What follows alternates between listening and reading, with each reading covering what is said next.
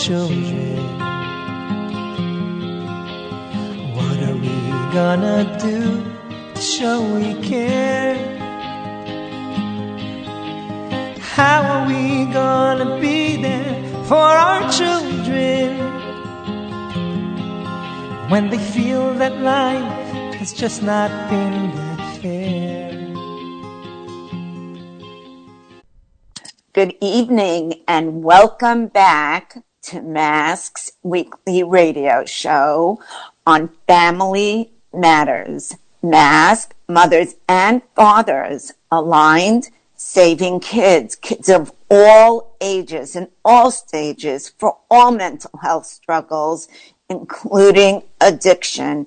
If you know someone that needs a referral for a parent support group, for a therapist, an inpatient or outpatient program, a rehab, please give them our number. And that is 718-758-0400. I'll repeat the number. Maybe it's for yourself, a loved one, a neighbor, or someone you usually would sit next to in shul. Our hotline is confidential, so please jot down our number, 718-758-0400, and share the number. There are so many people that are struggling with depression and anxiety, with addiction. Reach out to somebody, give them our number so that you can help them and we can help them get the help that they need. If you're interested in a free naloxone training and kit, we can do that over Zoom and mail you the kit. So give us a call. That is for prevention of opioid overdose. And we are very, very, very happy to have on with us tonight Dr. Chayaliba Kobernick, who's a clinical psychologist. I'd like to welcome you on again. How are you? I'm good. Thank you for having me, and thank you for all the work that you do. Thank you. It's nice speaking to you again. We did this a long while ago, and it's such an important topic that we will be speaking about.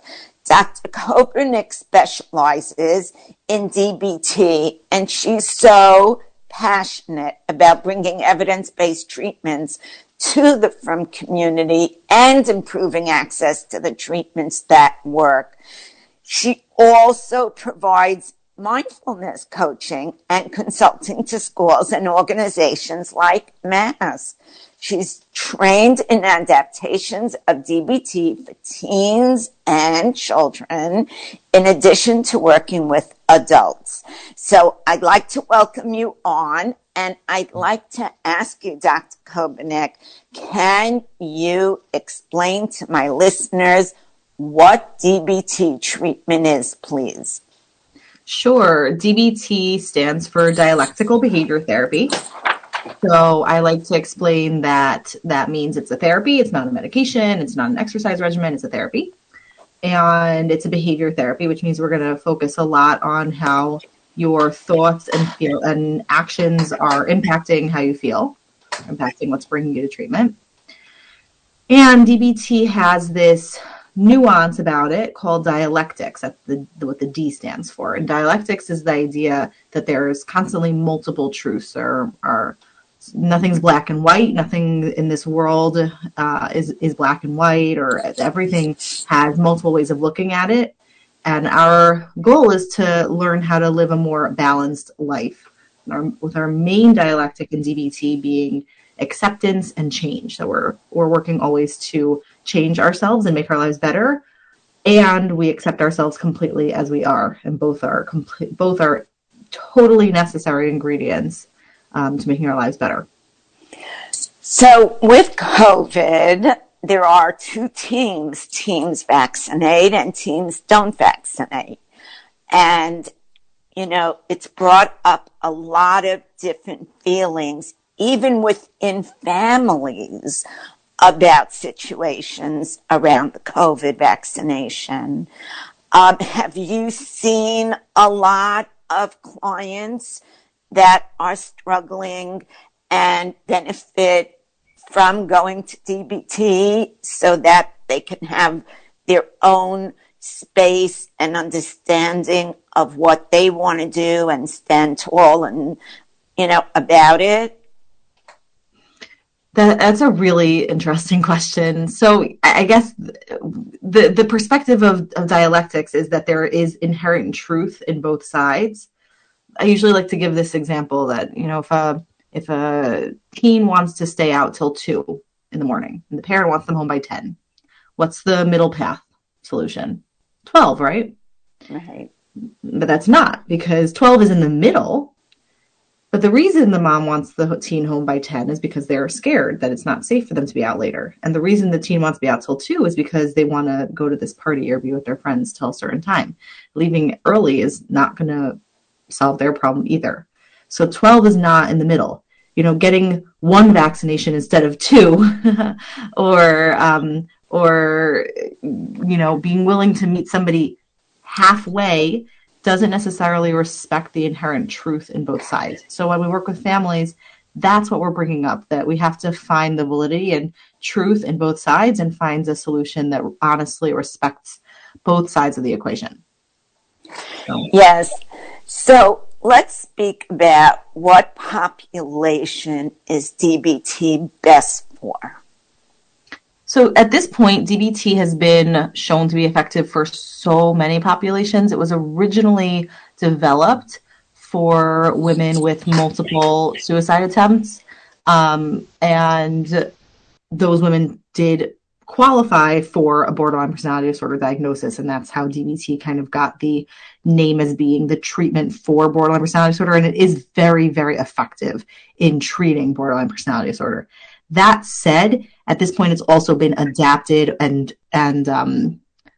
looked at for efficacy with other populations, eating disorders, bipolar disorder, teens and children and adults,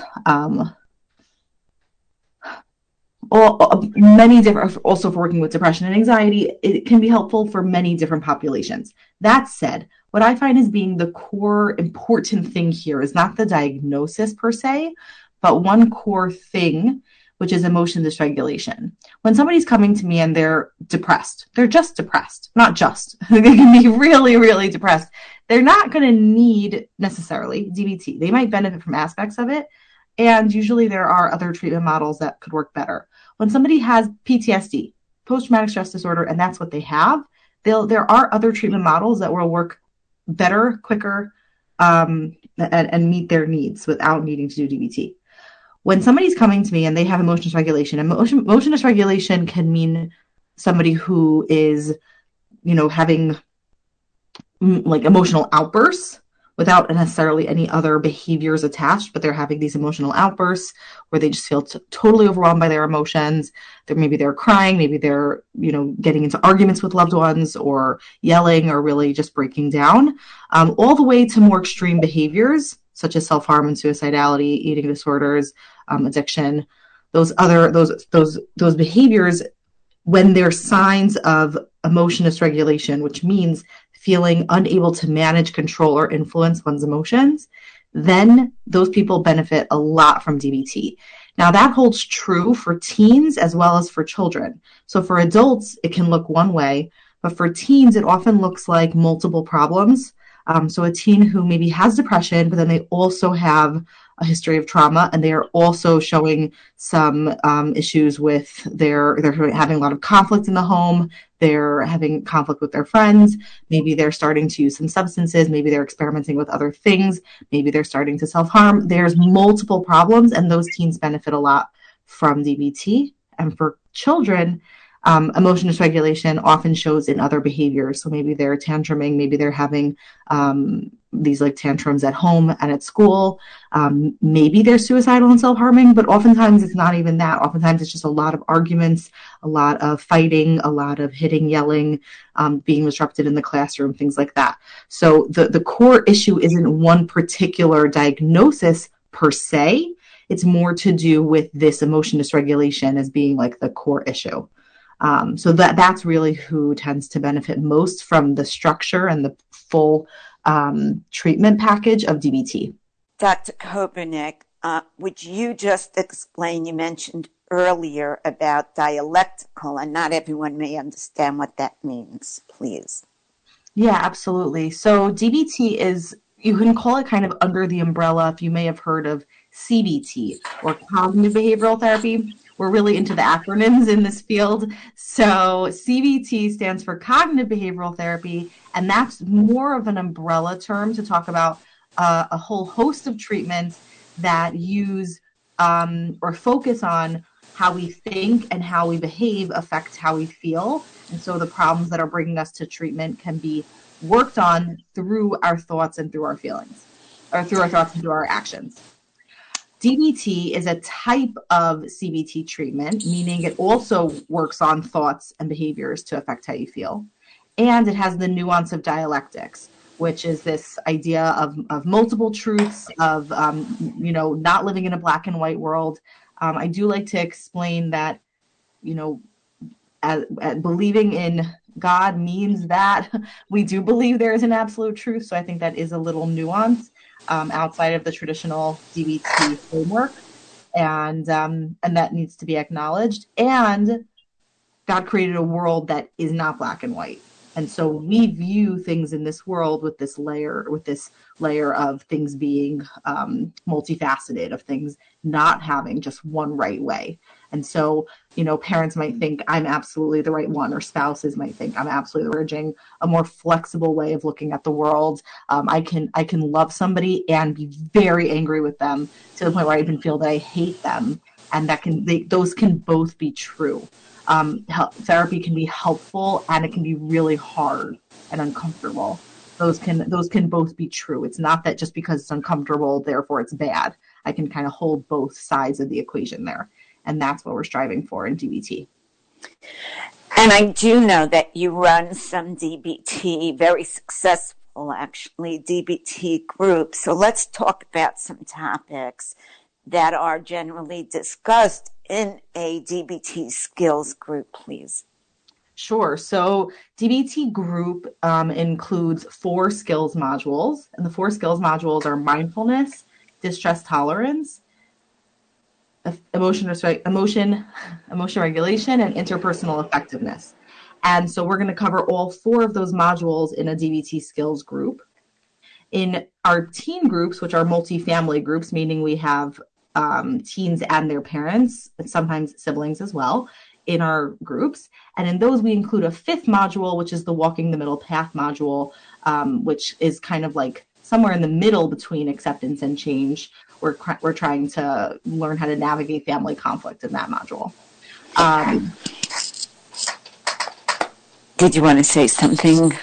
Sorry, there was some background noise. Sorry, I heard the noise by you, so I wasn't sure if you wanted to say something. Should I continue? Yeah, please. Sure. So for children, we don't encourage doing it in a group, doing DBT skills in a group, because there are so many nuances with kids between age and developmental stage and what's going on for them, that we usually just do those. We do skills with families instead of in a group. So we'll have sessions with children and their parents, sometimes with their parents and siblings, and that's where they learn skills. The way that a skills group works, because people are often afraid that being in group means I'm going to be in therapy with other people, and that's really uncomfortable for a lot of people to think about. And I think it's important just to understand that a DBT skills group is not, let's all talk about our personal things with other people. That's totally not what it's about. It's a mindfulness practice, because we all need mindfulness practice in order to be able to do any other skills. We talk about how the mindfulness practice went for you. We as group leaders, we even share our experience with the mindfulness practice. So it's all very, cohesive. We're all working together. Then we talk about home practice. So we learned a skill last week. You practiced it this week. How did it go? What went well? What was challenging? And we talk about that as a group. Then we learn a new skill, and then we talk about next week's home practice. So it's very focused, and it is nice to see how other people are learning the skills, how other people are integrating the skills into their lives, struggles people are having. Maybe somebody has been in the group for longer and somebody is newer, and they get to see how somebody who's been in there longer has made changes in their lives and how DBT has impacted them. And that can be super powerful and useful. You get to hear other people's questions and things other people are struggling with. So that can be really helpful in your own process. But it's definitely not, this is what happened to me when I was a kid, and, sharing that in a vulnerable space, which can be very useful also, but that's not what a DBT skills group is. And can you describe emotion dysregulation, like you said it's best for? What would ideally that look like from a parent's point of view, to know that, oh, this is something that my child, my loved one, would benefit going to DBT? Yeah, so emotion dysregulation just broadly means struggling with managing, influencing, controlling one's emotions. I like to explain that it's like somebody wakes up in the morning and they wake up with their emotions on a scale from 0 to 100, 0.5 range, and then they snooze through their alarm and they have to skip breakfast, they pick up a coffee but it spills all over them, and they get stuck in traffic, they can't find a parking spot, and then somebody looks at them funny when they walk into work. And then they're pretty upset and they're at a 50 of emotion. And at that 50, they vent to their friend and they get a new coffee and they take some deep breaths and they, maybe take a walk around the block, and then they're kind of back to their baseline 0. And that's really nice for those people. But people who are coming in for DBT are very often waking up in the morning at a 50 with nothing happening. And then at a 50, they then snooze through their alarm, get stuck in traffic, coffee spills on them, and then they're at 100. And then they'll tell themselves, well, nothing happened, right? No, nothing major happened. But those people are at 100, and 100 is a very painful place to be. And at 100, you'll usually do whatever you can do to make the pain stop, because that emotional pain is so intense. And so people do all sorts of things, all sorts of behaviors to try to make the emotion go down. And usually those behaviors actually work. Things like abusing substances, or doing things that are not so healthy with eating, or self-harm, or thinking about suicide, communicating suicide to others. Those behaviors will actually work to bring the 100 down. They actually do work. And so people will continue doing them because they do work. But they only work in the short term. They make your life worse in the long term, but in the short term, they do bring the intensity, the emotion down. So that's where emotion dysregulation kind of gets a little stuck there, because the emotions are getting high. The emotions are getting high fast, with not so much going on. With just the daily stressors of existence, those emotions are getting pretty high, pretty fast. And so, and the things that the person is learning are working in the short term, but actually making their lives worse in the long term. So that's where you end up seeing a lot of problems around that. Yeah. Mindfulness is so talked about these days, and everybody is offering different ways of making people more aware of things around their surrounding, around themselves, grounding themselves.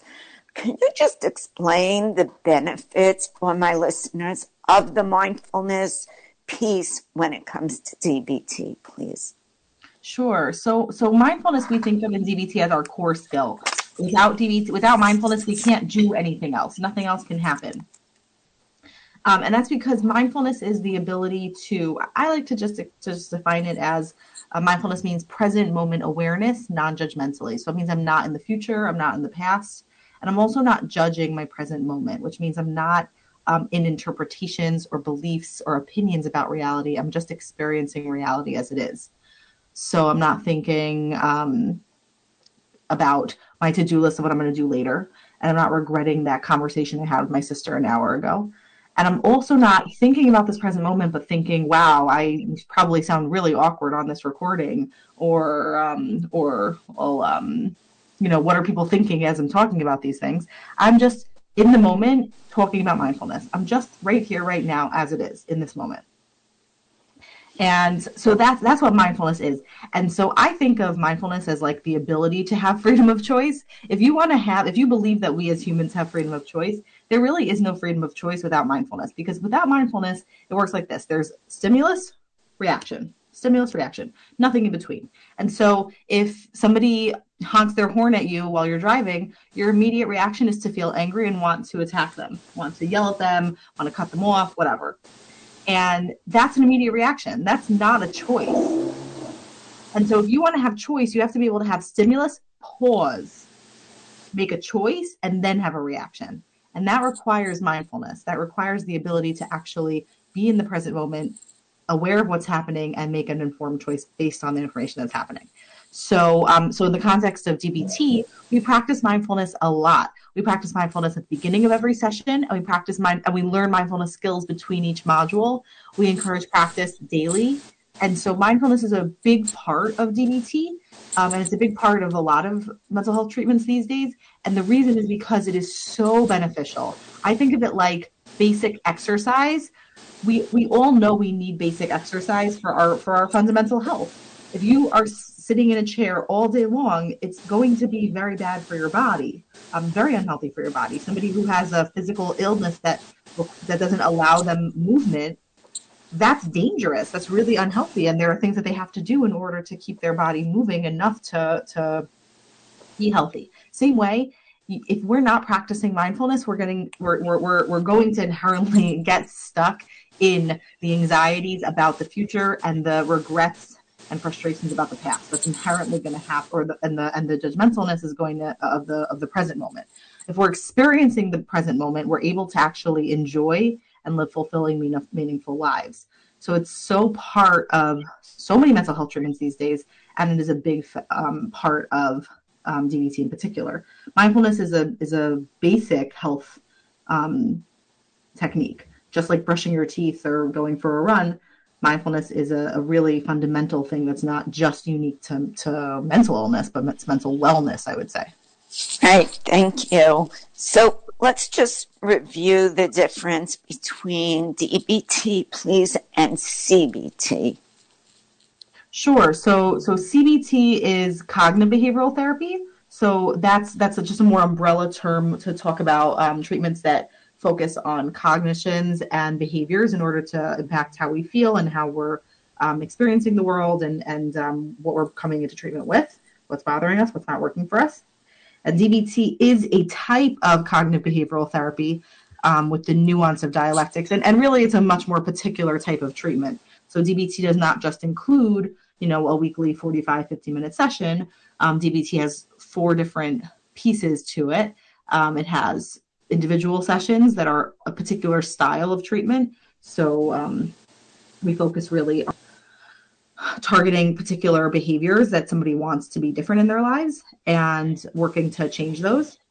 And so that's individual sessions, and individual therapy will often include a family component as well. So maybe that's parent sessions, maybe that's family sessions, maybe that's couple sessions, but very often there's a family component to treatment as well. There's skills group, which we talked about already. There's phone coaching for the client with the therapist, and for DBT for coaching is for the parents. And there's consultation team for the therapist. So the DBT therapist has to be on a DBT consultation team. And without all 4 pieces of that, it's not full DBT. So I like people to know that there are therapists who sometimes may say that they're doing DBT. What they really might mean is DBT informed treatment. Maybe they're doing pieces of DBT, which can be really helpful for people. I just think it's really important to know if you're getting full DBT or not, because you might think, oh, DBT didn't work for me, when maybe you really only learned a handful of skills, and that's not DBT. DBT is a really comprehensive and nuanced treatment that has a lot of elements to it. And without all of those different elements, it's not full DBT. So remember, 4 pieces. If you don't have all 4 pieces, it's not full DBT. Thank you for that clarification. Doctor, how long do people typically stay in a DBT treatment or group?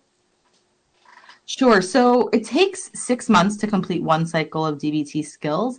Many people benefit from 2 cycles. That's most standard. Some people will do well with just one, and some people might need a little more, but most standard is 2 cycles of skills. So it's most standard to do 1 year of DBT. That said, DBT does have several stages of treatment. Most people think of DBT as stage 1, and usually people enter stage 1 with multiple problems, multiple behaviors that they're working on. And then once those things resolve, there still are stage 2 and 3 and 4. And stage 2 is where we can get into either trauma work, or maybe if there's not a particular trauma, what was kind of the background that led you to getting to where we are.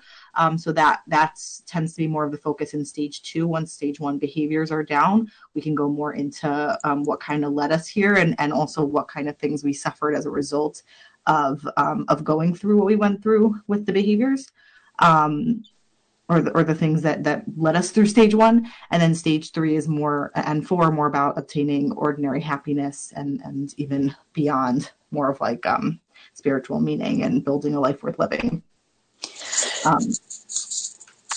I just want to, before we finish, we're running out of time. What's the research of the effectiveness in the DBT, please? So DBT is one of the most well-researched therapies that we have today. There's a tremendous amount of research on DBT and its effectiveness for borderline personality disorder, a tremendous amount of research on DBT and its effectiveness for multiple other disorders, multiple other populations, different age groups, for particular symptoms, such as just for suicidality or just for self-harm. And it's been shown to be super effective. One interesting thing to know is that even skills alone has also been shown to be super, super helpful in working with people. So even if we can't get full DBT treatment, skills alone can also be super useful. And again, family involvement. Do parents come in with their child in the group, or is it just separately in a therapy session? So for teens, we do require at least one parent come to skills group.